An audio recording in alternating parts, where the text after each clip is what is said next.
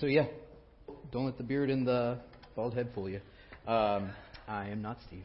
And so I just want to say that this is really cool. This is a story that's been in the making for a long time, and it's crazy how the Holy Spirit will plan things out. Because Steve's like, before Seder, he's like, hey, can you preach this weekend? I was like, sure. And he didn't. I was like, well, what do you want to do? Well, just continue on in Mark. Okay, so I don't get the topic. That's fine.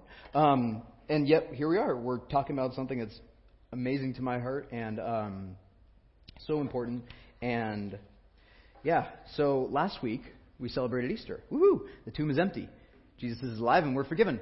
Yeah, right? Okay, now carry that energy. Keep it going. Okay.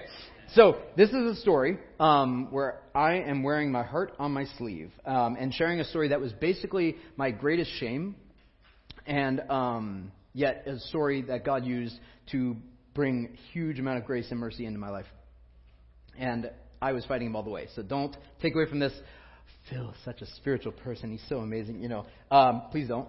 And also, please don't go, well, Phil's doing that, but I can't do that because clearly Phil.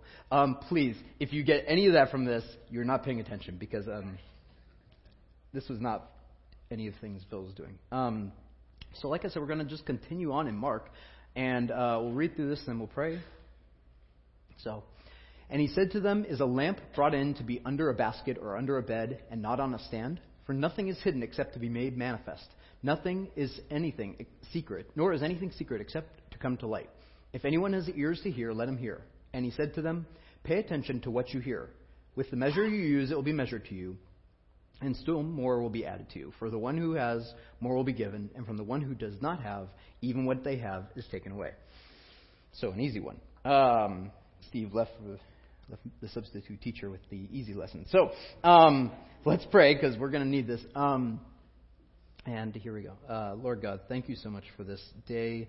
Thank you for this opportunity, and thank you for this opportunity that I get to share what you've done in my life. And it's all you, God. It's all glory to you.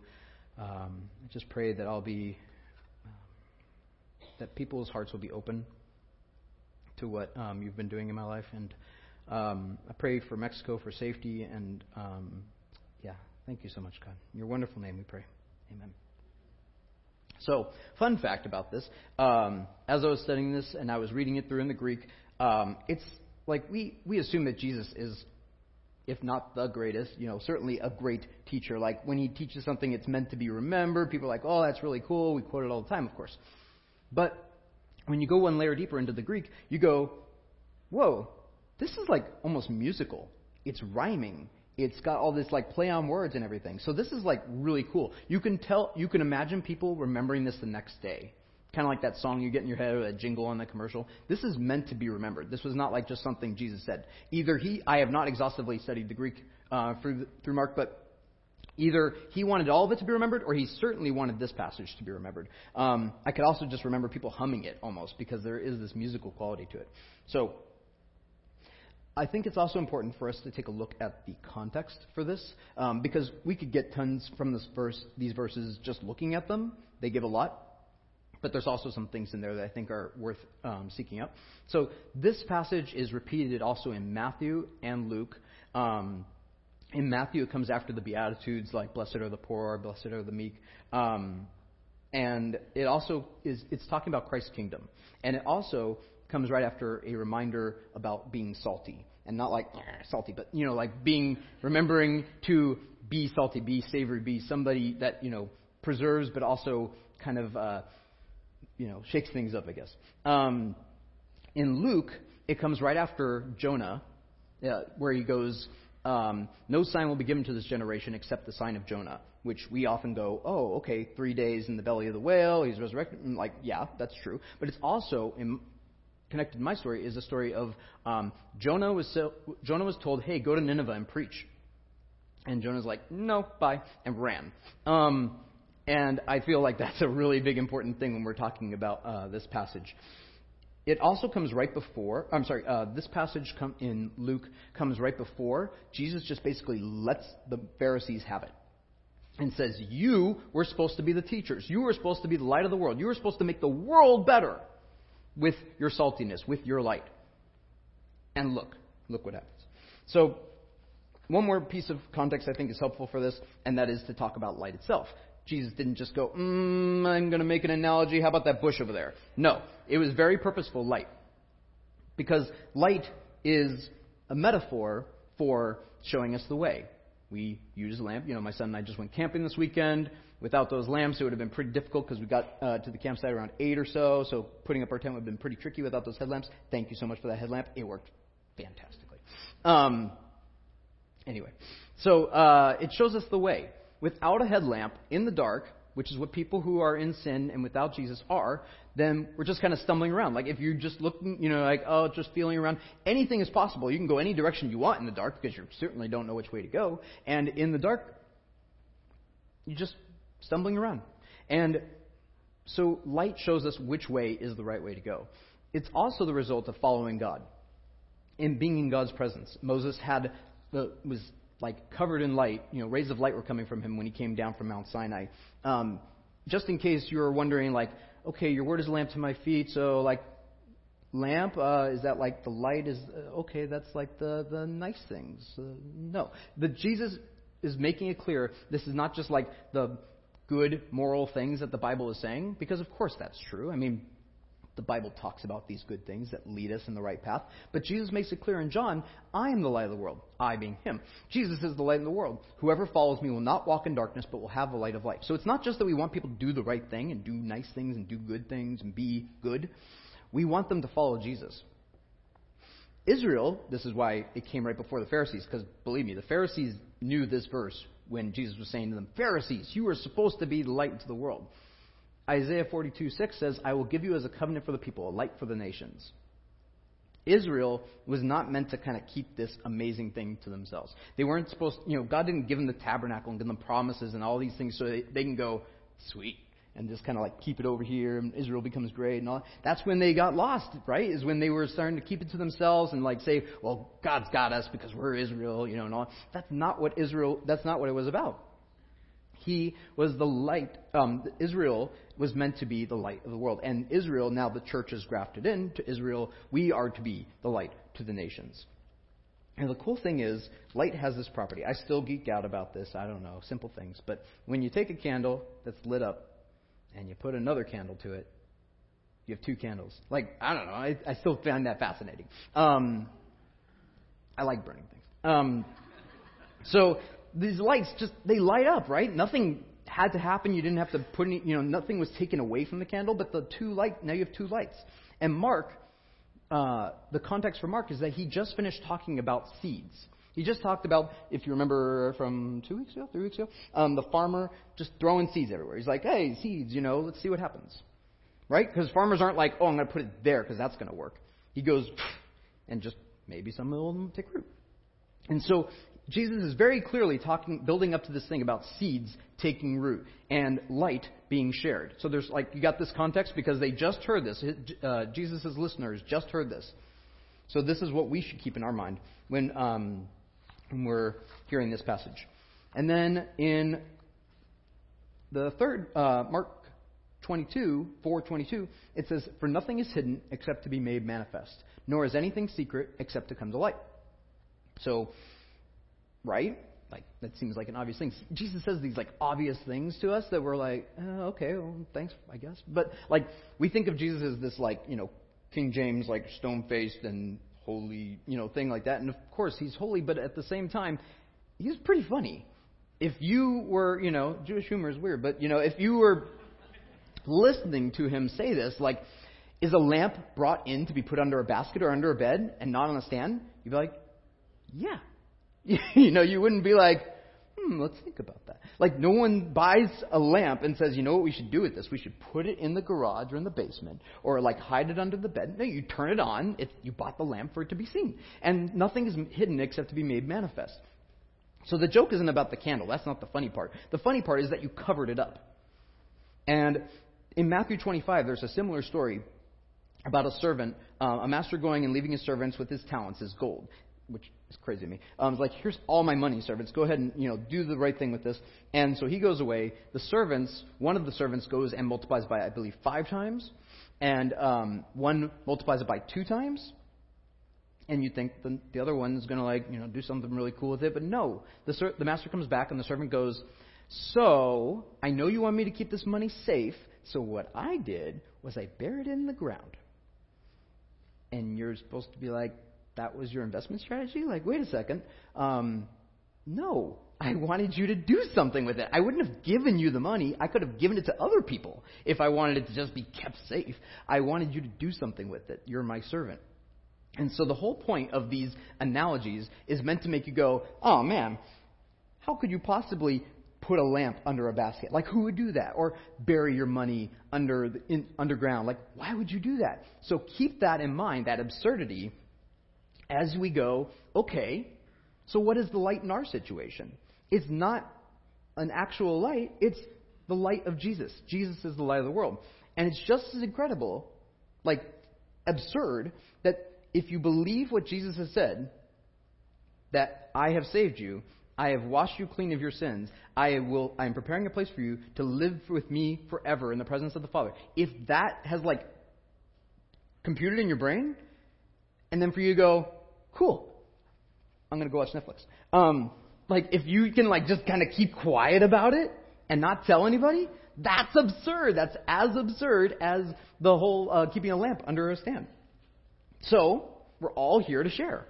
I think it's probably why we don't just disappear as soon as we say a prayer and accept Jesus, because we're still here to share.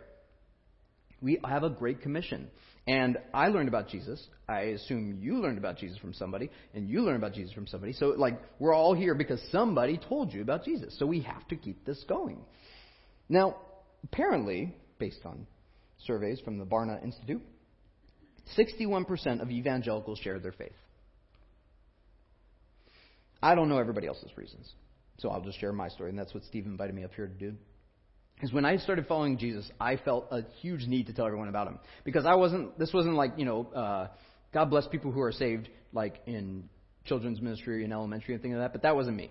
I went through my 20s, and if you had 20s like my 20s, plenty of sin. Not good. Living for myself, hated God. Wasn't just God. I straight up hated God. Wanted nothing to do with it. And yet, so I was very grateful. When Jesus had saved me, I was like, oh my goodness, I need to tell everybody.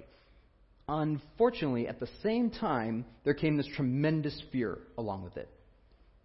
I don't know why, but I was overwhelmed with fear. Not just oh man, this is going to go weird. So I was like, okay, let me try this. If I just smile at people, maybe they'll want to talk to me about Jesus. Or maybe I can have one of those cool T-shirts. In the 90s, they had those cool T-shirts that, clearly people want to talk to you about Jesus because you got a cool T-shirt. Or something like that. I tried all these things. And no one talked to me. It turns out that people don't want to come to church to hear about how much they've sinned in front of a holy God. Right? Go figure. I heard this thing that sinners aren't coming to church for the same reason that criminals aren't running to the police station, and children aren't running to the baths. So they don't want this. They're enjoying their sin. At least they believe that they are. And we don't see that in Acts. We don't see people going, hey, you want to come to my Bible study? Or you want to come to my church? I mean, I'm sure it happened. But they were going out. In Acts, they were going out to talk to people in the town centers and the marketplaces and the amphitheater, all these things. We have to go out. Nothing changed. We have to go out. We can't bring them to the church to hear the good news. We need to go and tell them the good news. So there's this interesting phrase here, another thing, at least for me, where it says, if anyone, I don't know why I'm pointing at that. If anyone has ears to hear, I'm still new at this. If anyone has ears to hear, let him hear.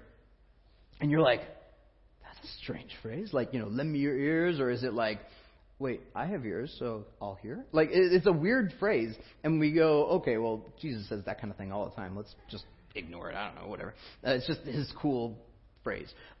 It turns out, though, that if you were a Jewish follower, if you were a Jewish person back then, you would have heard something very differently, and it would have made you go, conviction. Why? Because this, if anyone has ears to hear, let him hear, is actually kind of hard. It's meant to bring a Jewish person's mind back to the Shema prayer.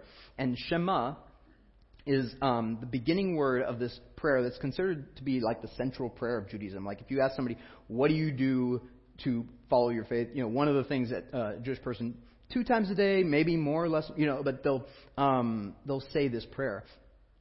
And it's found in Deuteronomy 6, and it's Shema Yisrael Adonai Eloheinu Adonai Echad. And it's you probably know it better as Hear, O Israel, the Lord our God, the Lord is one. So it's that central, monotheistic prayer that God is one.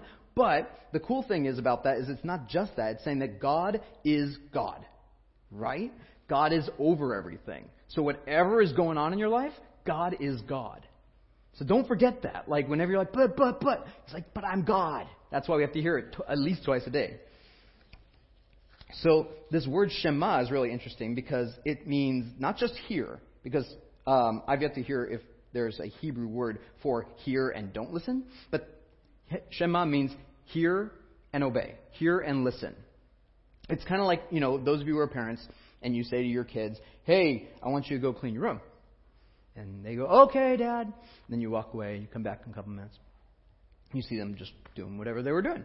You go, wait a second. I told you to clean your room. And they're like, right, Dad, but we heard you. Would you be like, oh, well, that's true. They did hear me. I did ask them, clean your room, and they said, okay. Yeah, okay. No, you'd be like, no, I told you clean your room, and I expected you to hear me and then to do it. We wouldn't be like, oh, your listening skills. We're so proud of you. So when Jesus is saying, if anyone has ears to hear, let him hear, Jesus is saying, I just said something that I know you heard me, and I know you know it, because Israel knew to be a light to the nations. I want you to do it. You're not doing it, and you need to do it.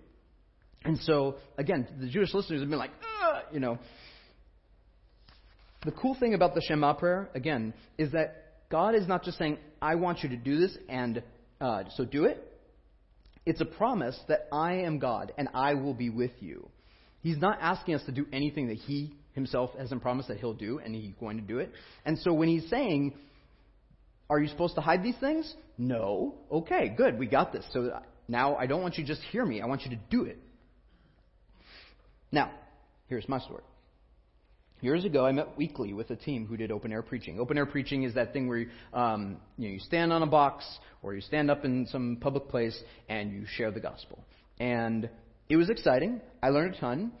But I never personally got up on the box and shared. I would have one-on-one conversations and all that, which is great. But I felt this need. I felt this like God saying, hey, get up on the box. Tell people the gospel. Tell this large crowd the gospel. And I was like, no, that's not me. You clearly want that person over there. And eventually, fear came over me. I was listening to the fear. And I told God no so many times. Like, He wasn't just saying, get up on the box every week. He was also saying, hey, you became a Christian. You now understand how amazing this is. And you've been saved from the sin that you had. Well, guess what? All of your friends are, following, are in darkness and are sinning. They should probably hear the gospel too. Why don't you tell that friend? Why don't you tell that coworker? Why don't you tell that family member? I'm like, no, that's somebody else's job. Like, no. And the crazy thing is, I kept listening to those lies over and over again and saying, no, God, you clearly want somebody else. And God is a perfect gentleman and eventually respected my choices and said, okay. And that was the end of that. And I was like, for like a second, but you should always be terrified when you feel that. I was like, no longer do I feel that nudging by the Holy Spirit to talk to someone, right? That should have terrified me, and looking back it does, but at the time I was like, thank goodness. The crazy thing is, though, it basically killed my faith for a few years. I placed my faith under a basket, the basket being fear. There was a speaker at Great Wolf Lodge when Pierre and I were iGroup leaders, back in the day. There was this Great Wolf Lodge speaker at Great Wolf Lodge, the youth retreat, where he said, when the Bible talks about godlessness, it's not just talking about like, those pagans or those atheists or whatever. Godlessness means a life without God, meaning living your life as if God doesn't exist. And that's not something that only pagans and atheists can do. That's something that we can do as well. And that's what I did. I was like, no, God, I don't want to do this. You've told me to do this. I don't want to do that. I was living like an atheist. I would have said, no. I go to church. I read the Bible. I pray sometimes, and all. I would have said, everything's fine. But I was basically an atheist. So then, a couple years ago, I found a bunch of my old gospel tracts. Now, gospel tracts, for those of you not acquainted with those, they are just a slip of paper or a booklet or whatever that has a gospel message on it. This is one. It's $1 million bill. It's not a counterfeit because there's no such thing as $1 million bill. But it's just a piece of paper that tells people the gospel. I found a bunch of these in my drawer, which I couldn't believe because I thought I got rid of them or just left them somewhere. And I was terrified when I found them. I was terrified because I was like, oh no, now God's going to say, hey, I want you to start speaking to people again. There was like this lifeboat of mercy reaching out to me about faith and saying like, hey, it's been a few years. You want to come back? I was like, no. I have this comfortable lukewarm faith. It's totally fine. Let's leave me alone. And so let's talk about fear. Let's dissect fear. Fear is an illusion sent by the devil. Okay, I'm seeing some nods. We get it, but you can't just believe it. You gotta know it. You gotta get out of here. Because just as darkness is defined as the absence of light, fear is defined as the absence of faith. And we all get nervous. I'm not saying you shouldn't be nervous. By the way, I'm not talking about the fear that comes from oh no, I'm about to jump off a building. No, that's a different thing. Don't do that. That's a founded fear. But fear, one definition of cowardness and fear that I this is good, is when I heard this was, fear is one who runs away from nothing. So, I'm not talking about the actual dangerous fears, but I'm talking about oh no, if I talk to someone about my faith, something could happen. Yes, of course things can happen, but let's go through that in a moment. So fear disappears when we step out in faith, and it's replaced by joy in the Holy Spirit. And I want to share with you a couple of the things that got me out of my chair, that God revealed to me through loving friends. Because, maybe you're experiencing the same thing. Maybe you're all good. I don't know. But if you're experiencing fear about sharing your faith or other things, I want to share this, and I hope it helps you. So, let's talk about what could happen. I find that it's actually helpful in killing faith when you say what actually can happen. Because fear is this oh gosh, it could be anything. But let's find out. It's not actually anything. It's not everything. It's just 4 things. So I'm going to go over here to make my spectrum. What is the worst thing that can happen if you share your faith? Audience participation. Rejection. What? Rejection, you said? Oh, okay. Rejection, people laugh. That's it? Huh? Yeah. You could be killed, mocked. Those are bad. Right? I checked. They're bad. They're not fun. I've experienced them. No one likes them. The killing. No, I haven't experienced it. But anyway, no one wants to be rejected. No one wants to be killed. No one wants to be... Right? Of course not. That's the worst outcome. That is legitimately the worst possible thing that can happen to you. But guess what? Jesus covered that, actually. He said, blessed are you when people persecute you and insult you and reject you. Because great is your name in heaven. Because just like they rejected me, they'll reject you. If you're doing the thing you're supposed to be doing, you're going to be rejected. If you're not doing the thing, then everybody's cool with you. And, I don't know. So, worst case, people reject you, spit at you, all those things. They did that to Jesus. I've stood in the rain saying, hey, preaching the gospel, and people were just like, oh, this guy, and staring at their phone. I've had people throw things at me. I've had people curse at me. It's not fun. I'm going to be honest with you. I'm not going to be like evangelism and be like, it's all great and you should totally do it. And then you're like, whoa, Phil lied. It is not great to get out there and have people reject you, especially for someone who doesn't like being rejected. I work pretty hard to make sure that, people like me. And so the worst case scenario is this, but Jesus said, you're blessed. Okay, what's the best case scenario? What is the best case scenario? We'll go over here. Cheater. You went to the first service. What's the best case scenario? Would someone else other... No, I'm kidding. I'm a former teacher, you know. So best case is they're Christian. They are like, oh my gosh, I get this. Wow, I'm convicted. I see the light. I see that Jesus is the only way, and I need to follow him. Otherwise, I'm in my sin, and I'm going to be lost forever in eternity in hell. That's cool. That's amazing when we get to be part of that. Doesn't happen all the time. I'm going to be honest with you, just like I was honest with you over there. It's not like Phil's this great and, anybody's great and everybody becomes a Christian. It doesn't happen. So you got to trust God throughout all this, because this happens and this is cool and it keeps you motivated. But there's two other situations, because I find that I get afraid when I forget that. When I think, there's only two options. The worst, they're going to beat me up, they're going to hate me, they're going to say no, they're going to kill me, that kind of stuff, or they become a Christian. And when we think about those two extremes, we go, oh man, I can't do this. Either it's really good or really bad. Forget that. There's probably some, psychology, economics thing that says people won't do things when there's only two extremes. It turns out that there's two more options. So, worst case scenario, someone says, spits on you, all those kinds of things. What is another thing that could happen? You tell somebody the gospel, they don't become a Christian, but what do we call that? They don't respond, but what? They plant seeds. We plant seeds. Okay? Apparently, somebody did a study of this, that it takes, on average, 7 times for people to hear the gospel and receive it. I knew that was true of me. I heard the gospel multiple times, and I wanted nothing to do with it. But we're planting those seeds. It's frustrating, right? I mean, I'd love to tell you that every time I went out there, where I'm like, I don't want to do this, and then people become a Christian, I'm like, well, I'm going to do this forever now. And every single time I go out there, people become Christians. No, it doesn't happen. I plant seeds.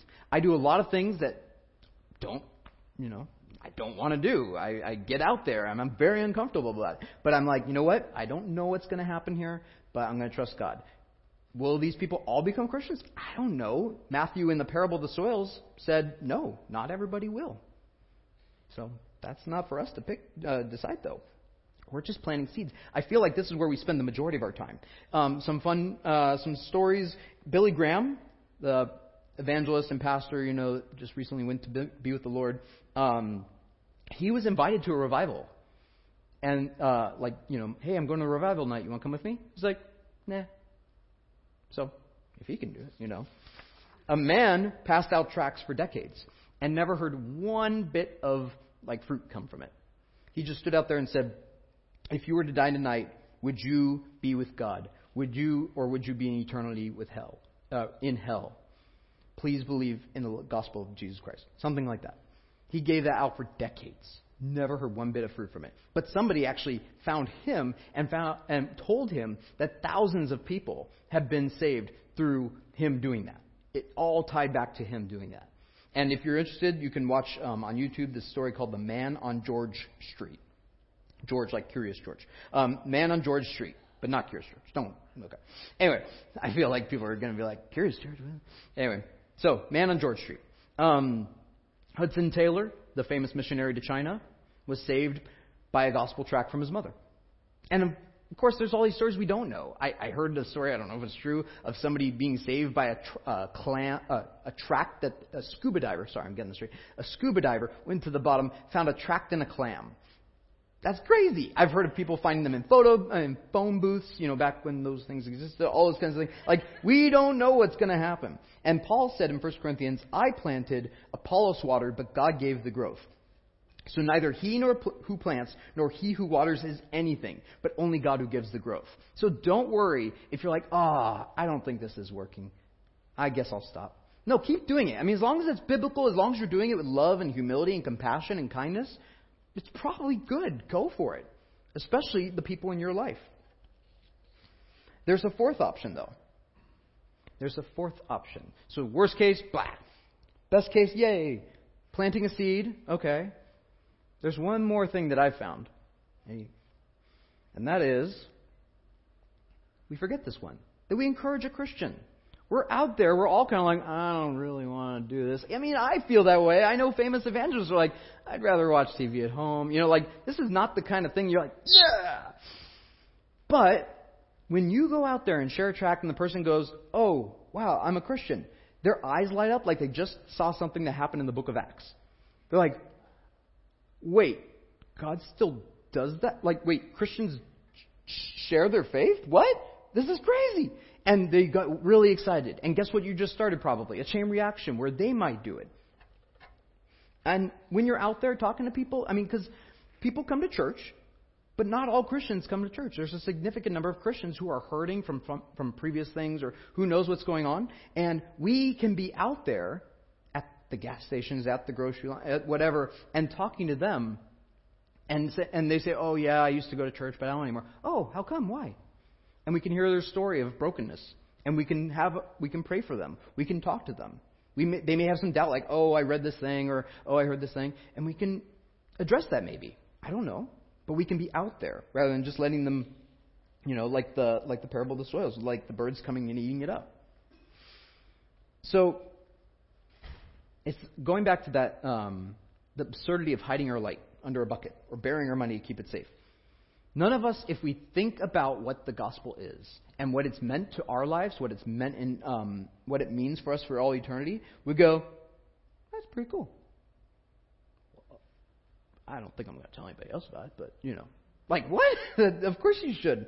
The other thing, the second thing, so those four were one big thing that made me go, oh, I guess that's not the biggest thing in the world. I guess I can do that. I mean, that will happen sometimes, but these other three sound all right. The other thing that happened was somebody told me I have an idol in my life. And I'm not talking about like the idols, that you go and worship to, but like the idol in my life. And it was pride and it was priorities. Because he said to me, Phil, what would happen if I gave you 100 tickets to a punk rock concert? I like punk rock. Just go with it. Pray for me. I don't know. He's like, what if I gave you 100 tickets to a punk rock concert? I'd be like, well, of course. I would go and, tell all my friends and my family. I'd give out these tickets like, absolutely, you got to go. It's such a great concert. I'd even probably, I'd have some left. I'd stand out in front of the concert and be like, you got to go to this concert. It's going to be amazing. Oh, my goodness. Yeah. And people would be like, punk rock. I don't like punk rock. I'd be like, whatever. Get out of here. I'm going to give you this I'm going to give you this ticket. I'm going to give you this ticket. And we'd be like, everybody we can, because we know that this concert's going to be fantastic. It's amazing. Right? So he was saying to me, cool. Why wouldn't you do that with Jesus? I was like, oh. Okay. So the third thing, and I think the most important thing, is we remember those promises that God's given us. This Bible is not meant to just be like something we read. It's meant to be something we internalize. And so I would say not just reading, but memorizing. Because when Jesus was in the desert, they didn't have those little pocket Bibles, He had a Torah scroll. That's all he had. And he wasn't about to bring one into the desert when he fasted for 40 days. So he knew the scriptures. And so when the devil came out and started saying all these things with fear and pride and all these things, he attacked them with promises. So, for example, here's a few that I think are related. Have I not commanded you? Be strong and courageous. Do not be frightened. Do not be dismayed. For the Lord your God is with you wherever you go. Joshua 1:9. And then Proverbs 29:25. The fear of a man lays a snare, but whoever trusts in the Lord is safe. Psalm 118:6. The Lord is on my side. I will not fear. What can man do to me? I have a feeling this is one of those Psalms that was probably written while David was hiding in a cave waiting for people to try and kill him. So lest we go, oh, it's so lovely. Like, this is legitimate trench warfare here, And then going back to that, well, people could kill me, yeah, that's legitimate. People could kill you if you're sharing the gospel. But it says, Jesus is saying, do not fear those who kill the body but cannot kill the soul. Rather, fear him who can destroy both soul and body in hell. One of my favorites, God gave us a spirit of not of fear, but of power and love and self-control in 2 Timothy. And Timothy was an evangelist. So Paul was giving him this advice of like, hey, you need this. You need to be reminded of this. And the word in the Greek for power is dynamo, which is where we get this word dynamic. It's also like where we get this idea for a battery. And a battery is not really doesn't have any energy on its own, really. It has to be charged up. And in the same way, you're like, I can't do it. I'm introverted. I can't do, yeah, that's me. That was my excuse. But I am a battery. I'm not the power. The power comes from God. We have this power in God. If you look at the promises, whenever it mentions power in the New Testament, it's talking about we have this power. But what happens? We forget about it. We believe the lies. We're just walking around charged up batteries. We can do this. We already have this power. We just have to use it. But I said, no, God, I'm introverted, so therefore I can't do it. You clearly want somebody else. I get nervous every time I speak. Well, God was like, well, that's interesting because that's the exact kind of person I like to use. Because if you look at Moses, we're like, Moses was, we see the Ten Commandments movie and go, Moses, he's like such a powerful speaker. But we forget that when he's at the bush with God, Moses said to the Lord, oh my God, I'm not eloquent. I have not been in the past, nor since you've spoken to me. I'm slow of speech and tongue. And the Lord said to him, who made man's mouth? Who made man's mouth? Who makes him mute or deaf or seeing or blind? Is it not I, the Lord? Now go, and I will be with your mouth and teach you what you shall speak. And you'd think he'd go, okay, cool. But no, he goes, oh, Lord, please send someone else. Right? How many times have we done that? And Paul, similarly, we go, oh, Paul just marched in there and gave perfect theology speeches every time, everywhere he went. He didn't have any problems. But no, he says in 1 Corinthians, consider your calling, brothers. Not many of you were wise according to worldly standards. Not many were powerful. Not many were of noble birth. But God chose what is foolish in the world to shame the wise. God chose what is weak in the world to shame the strong. God chose what is low and despised in the world, even the things that are not, to bring to nothing the things that are, so that no human being can boast in the presence of God. And then one chapter later he says, I came to you in weakness and fear and much trembling. So when you're reading Acts, when you're reading Paul's amazing speeches, don't imagine somebody going, I am the world's greatest speaker. Imagine somebody like actually shaking and turning red and freaking out as they're talking. So don't look at what you lack. Remember who God is, and that He will empower you. So Steve preached this on this a few years ago. And it was like a wake-up call for me when it says, I pray that the sharing of your faith may become effective for the full knowledge of every good thing that's in us for the sake of Christ. He doesn't go, I pray that you'll read your Bible so you'll have a full understanding. He doesn't go, I hope that you'll pray a lot so that you'll have a full understanding. He goes, I pray that you'll share your faith so that you'll have a full understanding. If you want to grow in your faith, all those things are great. All the disciplines are great. I'm not saying do this or don't do this. But if you go out there being somewhere, and talk to someone about your faith, guess what? You're probably going to pray before. Because it's a terrifying experience. If someone asks you a question, I guarantee you, and you don't know the answer, I guarantee you're going to go back and be like, what was that all about? Somebody just asked me a really hard question. That's a really good question. I better go research that. So if you want to grow in your faith, talk to people about Jesus. Nothing's going to get you going more. And if your faith is boring, and you go, does God still do amazing things like He did in the Bible? Well, yeah, share your faith. Yes, He does. So, if I told you about a country where 52% was Christian, would you be inspired to send missionaries there? Yes? No? If only 52% of the people who lived there were Christian, would you send missionaries there? I'm getting stone faces. I would go with yes or no, but I'm getting seems like a trick question. I don't know what to do. Okay, so here we go. Yes or no? Yes. Okay, cool. By comparison, on average, Africa is 63% Christian and Europe is 76% Christian. Okay, so you're like, cool, yes, we would. Well, sorry, it was a trick question. I'm talking about Washington. I'm talking about Seattle. We send people around the world, and we should, but we should be thinking about the place that God's placed us in, right here. According to the Bible, we are ambassadors. We are missionaries to Mill Creek, evangelists to Everett, preachers to the Pacific Northwest. We're not all called to go somewhere else, but we are all called to go. To share about a holy God who's provided one way for mercy and grace through Jesus Christ. China, Ethiopia, the Philippines, they're sending missionaries to us. Okay? So, let that sit for a minute. This place is not our home, but it is where we are right now. And this is the one thing, sharing your faith is the one thing you can't do in heaven. So let's do this. Let's not miss our chance. We can't get mad at, Seattle, it's going down the hill, it's going, There's one thing that will save it. And that's the gospel. So, I know you're thinking to yourself, all right, but I've seen people evangelize, and I didn't like it. I saw people with signs, angry signs, yelling at people. I've seen Jehovah's Witnesses. I've seen Mormons. Like, I don't want to be associated with all that. I get that. I hear you. I do not like seeing those signs and those bad examples. I don't like seeing the cults that we were the ones who were evangelical, sharing the gospel. I don't like seeing other people out there. But I think that's all on purpose. I think there is an enemy going against us trying to make evangelism sound really, really awful. Just because there's lots of bad examples doesn't mean you stop doing something. I think that we can be loving, compassionate, kind, helpful, all those things, and share the gospel in love in whatever way you think you can. So, again, I am an introvert. I'm not going to lie here. You're like standing up on stage. Wait a second. No, introverts love staying up on stage. It's weird. Comedians are very introverted, but anyway, I'm just saying. So I'm very introverted.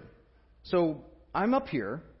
But when I go out there and talk to people, I'm freaked out about it. I'm nervous. So I have some things in my toolbox that I use to start conversations. You can do whatever you want, but I have these things to start conversations. I already told you about these tracks. No two conversations are the same. I'm not telling you to be like, memorize what Phil did and do it. It will fail. Don't do that. Be you. Don't be me. Because it's hard enough to be me. So I'd like to have 4 volunteers on stage. I promise it'll be painless. I promise. 4 people. Oh, man. Okay. 1. And you're my friend. Okay. 2. Yeah. All right. 3. Woo. Okay. 4. All right. Thank you. Cool. Just line up over there. Sorry, I'm going to move this here. Okay. All right. So, Jesus modeled things with his disciples. I feel like lots of people talk about evangelism. I want to show you. This is not an exhaustive talk about how to do evangelism. That can come some other time. But I wanted to show you that I can do something that's not very amazing. Okay? You're not going to be blown away by what I do. But I'm going to show you that fear can disappear. So, here is you're all in character now, okay? Here's your character. You are a checker at the grocery store. Okay? So, yeah, there you go. You're in it. Okay. You are a worker at the drive-thru. All right? You are coming to my door to deliver me a pizza. I look forward to it. And you are bored. I'm what? Bored. Oh. Get in the character. Yeah, exactly. I know, right? So, anyway. All right. So, begin. All right. Okay, cool. Thanks so much. How much is that? $52.10. Oh, okay. Well, what was your name? Marie. Hey, Marie. It's nice to meet you. I'm Phil. How's your day going? It's okay. I'm almost off. Oh, okay. Yeah. Well, I'm sure you can't wait. Okay, I paid and blah, blah, blah. And I just wanted to give you this. I see that you're working really hard. I see your smile. I really appreciate that. Thanks a million. And on the back, it has a Christian message. Okay. All right. So I hope you have a great day. Do you have a Christian background or anything? No. Okay. Well, check out that gospel, and maybe I'll see you around next time I go to the grocery store, and we can talk more about it. Have a great day. Okay. Take care. Nothing amazing. I'm at the grocery line, so I don't have like 20 minutes to go into a conversation about it, but that was it. Okay. Next, the barista. All right, go for it. Here's your drink. This is my drink. Okay, very cool. Hey, how much is that? $10.02. $10.02. What did I order? Okay. Just fries. And a drink. Oh, McDonald's, man, what are you doing? What was your name? Emily. Hey, Emily, I'm Phil. Hey, I'd like to pay for the person behind me. What's their bill? $15. $15? Okay. It hasn't yet been $100 or anything, so, if it happens, it happens. But, okay, cool. I want to pay for the person behind me, if you don't mind. Yeah, Sorry. that's really cool. Yeah, no problem. Well, I'm doing it as an example of grace, and I wanted to share grace with people. And so I have these 2 tracks. If you can give one to the person behind me and say that the person gave it as an example of grace, it has a gospel message on the back. Do you have a gospel background? Do you have a Christian background? I do. Oh, very cool. Okay, well, have a wonderful day. You can keep one for yourself and maybe share it with somebody else. Have a wonderful day, Emily. Take care. Okay. All right. You're doing wonderfully. That's a big pizza you got there. All right. Got the anchovies. All right. So I'm gonna. I don't know you're here, man. There's a door. That's right, sorry. Ding dong. I don't leave my door open, dude. I'm. All right. Well, fair. Okay. I'm gonna go over here to my shelf where I keep this here, and okay. Oh, pizza, cool. Yeah. All right. Thank you very much. Doo-doo-doo-doo. By the way, you know what I'm doing while I'm filling this out right here? Leave me a big tip. I'm leaving. Yeah, he got it. Yeah, I heard a couple of you leaving a good tip. If I hear that any of you are like, "Ooh, here's a tract instead of a tip," you're gonna hear it from me.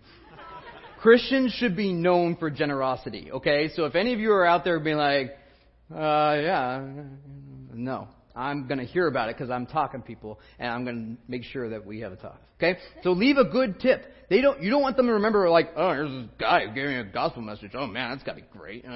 Gave me a 10-cent tip or whatever. So, hey, I left a tip on the paper, but I also wanted to give you this. It has a little booklet about Christianity. Do you have a spiritual background? No. No? Okay. Well, very cool. You have any thoughts about what happens to you when you die? I don't know. Yeah? Yeah. Okay. Well, then you really need to read that book. No, just kidding. I don't want to keep a pizza guy there for 30 minutes. He's got busy things. But, we might have a quick question about it. Like, hey, if there's anything I can pray for you about, let me know, okay? Have a wonderful day. All right, thanks. All right. And you know where I live, so you can come in. All right. Very cool. And my board friend. How's it going? And he's also probably got earbuds in him. So that makes, I love earbuds because you're like, oh, this is a sign. Don't bug me. And you know what? I don't know. I'm Phil. I don't like doing it, though. I'm just going to enjoy. This is masterful acting here. Hey, how's it going? Hey, What you doing there? I'm just reading. Yeah? Anything interesting? Yeah, lots of good stuff. Oh, very cool. Okay. Well, if you get bored of all that, I wanted to give you this. It's a gospel message. So, Thanks. yeah. Do you have a spiritual background? A little bit, yeah. Okay, very cool. Well, hey, we're sitting at the airport together. If you check that out and you want to talk about it, I'm happy to. Cool. All right, man. All right. Have a great day. Nice to meet you. Yep. Thank you all. Great acting. Very beautiful. And that is sometimes what I do, which is like an okay job. I mean, I would rather do something okay than not do it at all. Okay, so let's not be like, oh, I have to be some amazing evangelist. Like, you just saw me make a fool of myself in front of all my church congregation. So, like, you don't have to be like, oh, there's some high standard to live to. No, just do something. Get out there. Now, if I was sitting with any of those people, I had more time, let's get into a conversation. Absolutely. Let's have a one-on-one conversation because that's where the gospel comes out. But if you don't have time, and sometimes in the checking stand you don't, or the drive-thru or whatever, I still want to know those people to know Jesus. And I don't know who's in their life. Maybe I'm the only Christian in their life. I don't know. 1,000 people, 100 people are dying every minute. That means 3,000 people have died since I started talking. We need to remind ourselves that we don't know. We don't know if that person is going to die. I'm not trying to say that out of fear. I'm just saying it's a real thing. We have to tell people. And I don't know if they're going to know. So, yeah, we have those conversations. We have a good time. And I have people, when I do it in love and kindness, I have people say, hey, thanks for that. If I say, can I pray for you? Even if I say, no, thank you, like we had an okay conversation. Do it civilly, do it lovingly. At work, I say, hey, that's really crazy. What happened this weekend? Or, oh, I'm sorry to hear that. Or, wow, that's really cool. Praise God. Like, I'll drop these little things, and sometimes I'll be like, hey, can I pray for you? Or, hey, tell me about that. And it takes longer with coworkers and friends and all those things. Like, those are lives that you've invested in, and it'd be weird if, like, after 10 years of friendship, you suddenly say something. But, you can do it. But we can't miss out on these opportunities. It also inspires your friends and family, other Christians. And, again, I've received high fives and thank yous. I have received the bad stuff, but I've also received lots of, like, oh, okay, I'm an atheist, or I hate God, or whatever. But I appreciate the way you talked to me. That was really respectful. Thank you. So it turns out that all those years ago, the people I was working with weekly was Ray Comfort and the Living Waters team. And if you know about these guys, you're like, what? I mean, that's how I felt afterwards. It was like, hanging out with a celebrity, didn't know anything. He's like a world-famous evangelist. And it makes me sad when I talk to them. I was like, oh, man, there's like 15 years of good seeds I could have planted or, things I could have done for the gospel. And I was running like Jonah from Nineveh. And God, in His mercy, again, not me, God, in every part of this process, in His mercy, allowed me to reconnect with them, overcome my fears. And last year I had an opportunity to go on a fishing trip to evangelize alongside with these people. And you might say to yourself, well, Phil, how are you going to get a big crowd with those $1 million bills? They're way too small. Well, we have big ones for that. We have big money. Anyway, no. Okay. So lots of people shared Jesus in lots of ways. We all learned certain techniques, to kind of help us overcome our fears. But there were one-on-ones, there were group conversations. People preached and prayed based on their story. It was really, really cool. I prayed and talked with a lot of people. And you'd think that people would be opposed. I mean, this is the beach in L.A. It's a rough place to be a missionary. But, you'd think people are like, I'm on my vacation, dude. Get away from me. But no, people were, actually coming up to us. People heard, they saw these $1 million bills floating around. They knew it wasn't a $1 million bill. We're not lying to people about this. But they're like, hey, I heard somebody had this $1 million Christian thing or whatever. Can I have it? Yeah. Of course you can. By all means. Here, take a couple. And so we had all these really cool conversations. And people are thinking about spiritual things more than we think they are. We think people hate God and people don't want to. But actually, it's on their mind more than you think. And the cool thing is that if they're distracted, if they aren't thinking about God at all, we can wake them up to the fact that we are all going to die one day and have to stand in judgment before our Creator. Now, this picture up here is one of my favorite pictures from that because we had just shared with them. This couple walked up to us and were like, "All right, Christians, what you got?" They're tough and the kind of person you would be initially afraid to talk to and be like, "Oh gosh, what am I getting into here?" We talked with them for a few minutes. We told them about what we had done before God. We took them through what Living Waters team will call the good person test, which is basically the 10 Commandments. We take them through that, and they realize that they have sinned before Almighty God, and they'll have to answer to Him. And this picture right here, that face, is not one laughter or even hating us or anything. It was you got me. They were coming up going oh, we're going to, show you what's up. And they were like, whoa, oh, man. Oh, okay. So now what? And we were able to share the gospel. They were very interested in hearing the gospel after that. This picture right here is amazing because, see, there's a laser pointer on here somewhere. Oh, well. There. He's carrying one of these. And that's why I love these things, because we joke about them and say, hey, we're giving away big money. And people love it. We tell them it's a Christian message. We're not lying. But they love it. They just oh, cool souvenir. Or, oh, this is fun. People like to get into these things. And not everybody is, everybody may say that they're opposed to Christianity. But they actually kind of want to hear about a Savior because they know they're going to die. And they know that they've sinned. So in the background, you see me preaching to the crowd.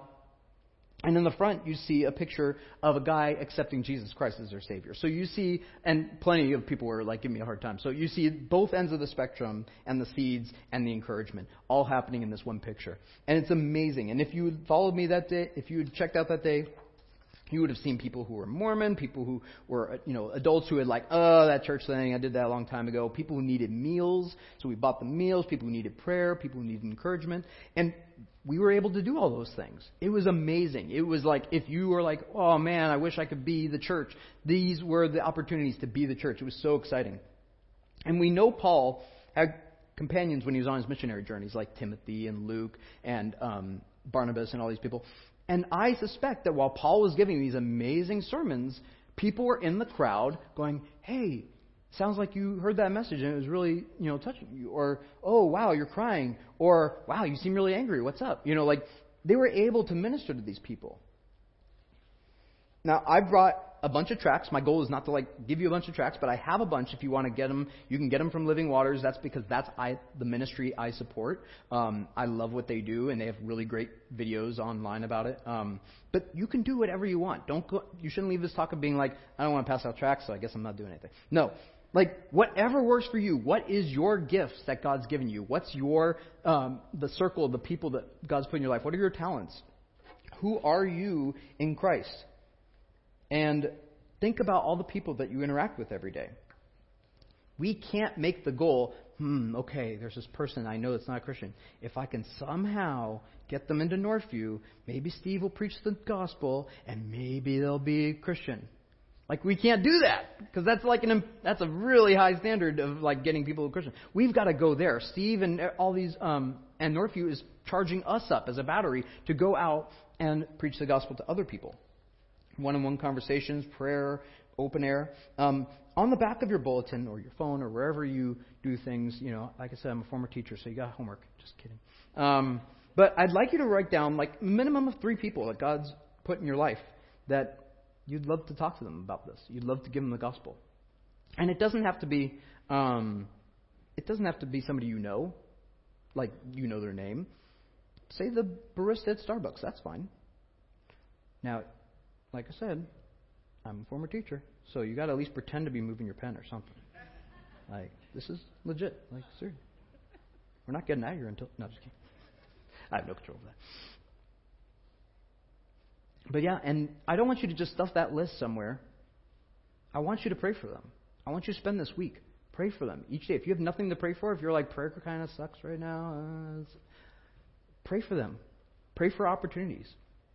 Pray for people that you could talk to about the gospel. If you don't know anybody, if like everybody in your life is a Christian, great. Pray to meet non-Christians. I want to share this quote from Charles Spurgeon, who's a famous preacher and evangelist about 150 years ago. If sinners will be damned, at least let them leap to hell over our bodies. And if they will perish, let them perish with our arms about their knees, imploring them to stay. If hell must be filled, at least let it be filled in the teeth of our exertions, and let no one go there unwarned and unprayed for. Now, you saw I have much to learn. I have a long way to go. I am no pro-evangelist that, everything is magical or no. I'm planting seeds alongside you. And yeah, I've been at this for a couple years, and I've been learning tips and tricks, and I'm happy to learn from you. If you saw this and were like, Phil, we got to talk. Like, come on up and teach me. I've said to multiple people, as soon as you show me something that's better, I'm all for it. Okay? So I'm ready to learn. I'm also happy to support you. If you're like, I think I get this, but I'd love to go out with someone, I'm down. Let's do it. I'm looking for opportunities to open air preach. If you know a place, I'm down. Let's do it. Let's do this. Everyone, I want to just summarize here. Everyone can do something. Maybe you're not passing out tracts. Maybe you're not open air preaching. That's cool. I don't care. God wants you to do what you do, whatever that is. And then remember that fear is an illusion, because fear is going to come up. You're never going to get rid of that fear. It's always going to get there. But remember those 4 outcomes, and hopefully that helps. I want you to seek to replace fear with faith and cowardice with courage. So, my cool shirt here, which my lovely wife made for me. So, a few people went to Refresh, which is a conference for people who have adopted, and they came back and they kept saying this word, hinini, hinini, hinini. It was like super cool. It's like a catchy word, and they're like, hinini. And I was like, what? Hinini. And I'm like, what? What does that mean? So, of course, I had to go look it up. And hinini is this word that means I am willing. Okay, it means I will go. It's famously in Isaiah where he says, who will go for us? And Isaiah says, I'll go. I'm willing. Hinini. And we go, wow, Isaiah, look at you. You're so cool. But we need to all say that. You're going to be overwhelmed by fear if you aren't willing. Because it is not this like, oh, I want to evangelize, so it's going to be so easy. No, you are going to fight every battle. Every spiritual battle, there's going to be like, oh man, I got this thing going on. And all. You're going to find all kinds of reasons not to evangelize. So you have to be willing.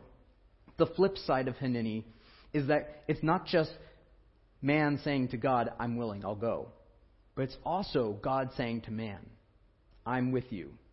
Sorry, God saying to people, I'm with you. I am willing. So when Moses and God appeared in the burning bush to Moses, he said, hinini, I'm here. I'm willing. Let's do this. And so it's a two-way conversation. God's not saying, you got to do this. If you don't, too bad. bad on you, you know. You're not a good Christian. He's saying, let's do this.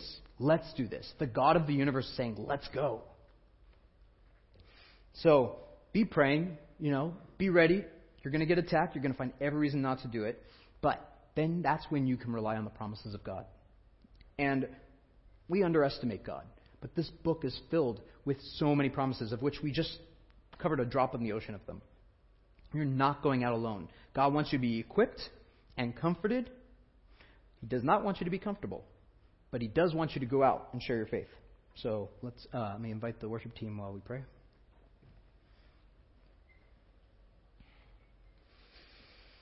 Holy God, thank you so much for that.